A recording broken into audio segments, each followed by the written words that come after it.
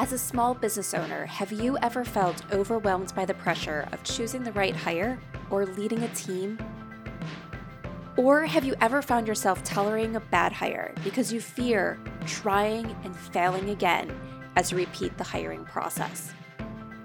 If so, you're not alone, and you are in the right place. Welcome to the Growing Your Team podcast. The Growing Your Team podcast teaches business owners like you to expand your unique business by teaching you to master the hiring and team management process. Hiring and managing a team does not have to be a challenge. You just have to learn to do it right. And the Growing Your Team podcast teaches you how to become a confident leader who hires right every single time. Now, let's jump into the show where each episode you will learn tips on how to identify what type of help you need on your team, how to source amazing candidates, how to conduct interviews that lead you to your ideal team member, how to onboard successfully, and how to lead every person in your business so you have a team of rock stars who you are happy to pay every single paycheck.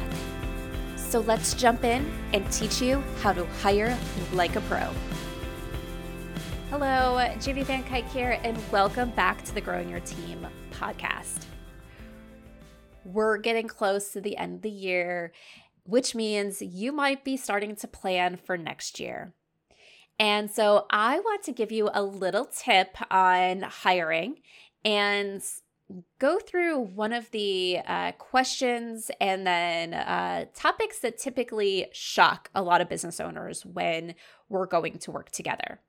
So when I'm meeting with a potential client, one of the questions I always get is, how long does the hiring process take? If I work with you, how long will it take until I have my new team member on my team? And the answer always shocks people at first. And I always say it takes 6 to 8 weeks to get a good quality team member on your team.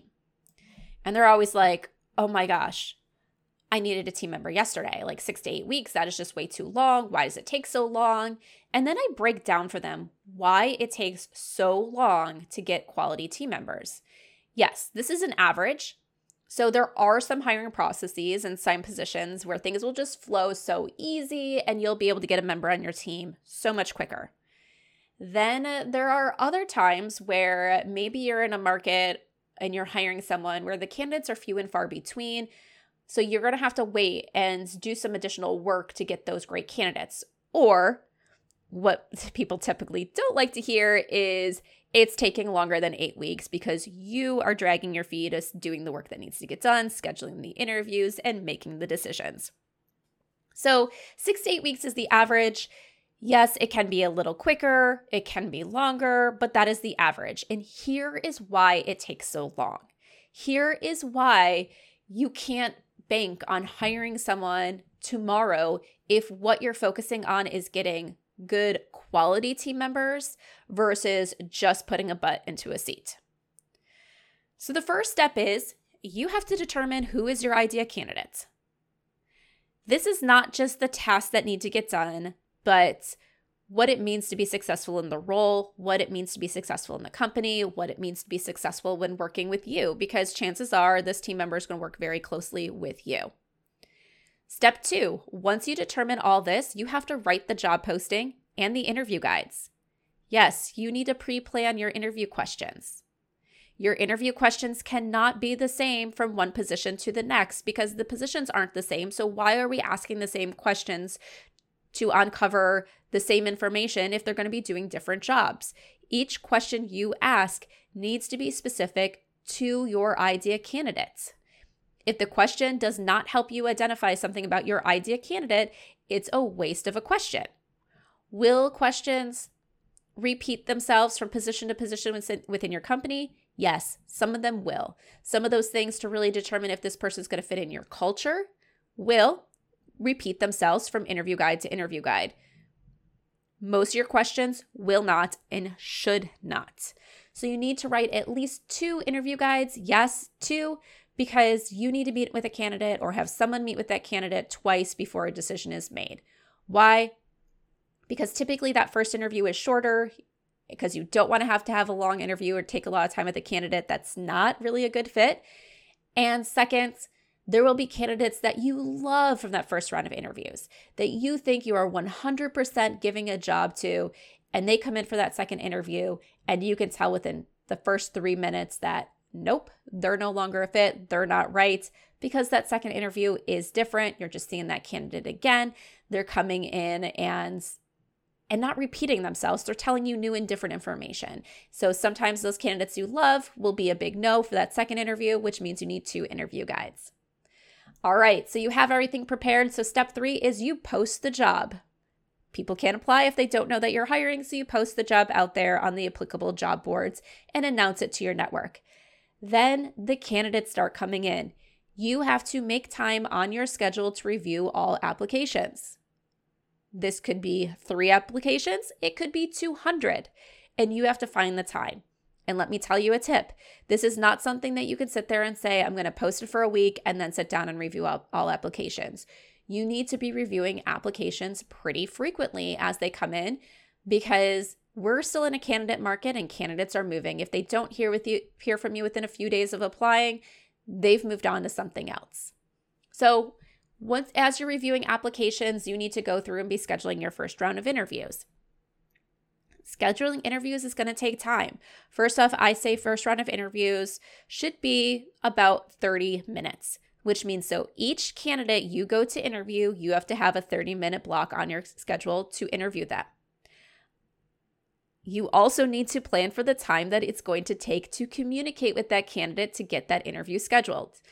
I'm a big fan of using a scheduling system. So we use Calendly here. So typically it's 1 email that goes out to that candidate. They schedule their interview. There's no back and forth because the system automatically does it. However, if you don't want to use a Calendly system or a similar system, you have to manually schedule interviews, which means there's some back and forth. Sometimes candidates are not going to get your first message because if you send an email, it's going to go to their spam. So you need to send some follow-ups with some candidates because, once again, it's not that they're ignoring your message, it's that they just didn't see it for one reason or another. There might be candidates based on how you want to schedule interviews that you're going to be calling them. It takes time to reschedule those interviews just to get them scheduled, and then it takes time to complete them because you have to get through these interviews. You then complete your first round interviews and make your decisions on who's moving on to the next round of interviews, which brings us to step 7, which is schedule those second round interviews. Step 8, complete those first round interviews. So once again, it takes time just to schedule the interviews, define the time in your calendar, to contact candidates, to get them to respond. So even if they respond within 24 hours, that's still another day that goes by until they scheduled. Typically when candidates are scheduling interviews, they're not available that same day. Sometimes they're not available the next day because they need to find time in their current work schedules to step out of work and take that interview. Especially if you're doing in-person interviews, they need to factor in commute time. So it takes sometimes a few days of planning in order to get to that point where they can step out of the office to do those interviews. So step 8 is completing those second round interviews. Once again, these take time. Second round interviews, I always say you want to schedule at least an hour, depending on the position, maybe a little longer, because these are the interviews not only you're going to go through more interview questions, you're going to get a little more in depth into their experience. There also needs to be some back and forth conversation to really find out, are they the right candidate? You might show them around your office. You might give them a little tour. You might talk more about benefits or those things where it's not just the interview questions. You're providing them more information so they can determine if it's the right job for them, and also plenty of time for them to ask questions that they might have. So you want to make sure that you're scheduling enough time so you don't feel rushed for these interviews. Then step 9 is you select your new hire. You have to make the decisions here. We'll say step 9.5 is anything additional that you're going to do throughout the hiring process. So if you need to do background checks, reference checks, if there needs to be certain testing that's going on, checking about certain certifications, anything like that kind of goes into that selecting your new hire step. So I'll say step 9.5 is there, and that takes time. If you're doing reference checks, not everyone's going to answer the first time you call them. You might have to schedule a meeting to talk to this person. You might have to do 3 phone calls for them to saying, oh yeah, let me call this person back, because those references might be busy. So, and if you're doing a background check, sometimes it takes a while for certain background checks to come back, depending on how the systems are set up with the places where they've lived before or things like that, because every county is different. All right, so you've made that offer. They say yes. Well, guess what? Now that candidate has to turn in notice. You should expect that every candidate that you go to hire has to give at least a 2-week notice. Even if you're hiring a candidate that currently does not have a job, it will at least be 1 week out before that candidate starts. Do not rush. Do not do anything less than a week. It's at least 1 week out before that candidate starts. And we'll get into that why in a minute. But at least a 2-week notice. Some people might request a little bit more. And also you have to factor in, when can you start training this person? You don't want to have them start on a Monday where you're swamped and you're not going to be able to sit down and train them or help them because you're in the middle of it's either a really busy day or a really busy week. So you also have to look at your schedule. So it could be 2 weeks to a month before this team member actually starts. And you don't want to say no to a great team member just because maybe they need an extra week to give notice. All right. And during that time, when you're waiting for that team member to start, and this is why I say there has to be at least a week, is because you need to prepare for the onboarding of that team member. You need to make sure that their equipment is set up. You need to make sure you have their logins for any systems that you'll be using. You have to make sure you have your training and onboarding plan ready, because the last thing you want is for a new team member to come in and have nothing to do on day one, meaning that they come in and think, did this company even know I was showing up today? You want them to feel welcomed, that you're prepared for them and prepared to help take them from new hire to great hire. So that's a lot of steps. I just went through 11 steps that need to happen in the hiring process. And some of these steps have multiple sub-steps. So it takes time. Just going through each one of those steps takes time. Some will move really quickly. Other ones will feel like you're there for a long time. So this is why it takes 6 to 8 weeks to get good quality hires. If you rush it, chances are you're just putting a butt in a seat versus finding the right long-term team member for you. So hiring takes time, so plan for it. Be proactive. As soon as you start to enter the hiring process, block time on your calendar for potential interviews that then you can open back up if you're not going to have an interview that day. But hiring takes time, and we need to make sure that you're doing your due diligence to find the right person and not rushing through a process just because you needed to hire someone yesterday.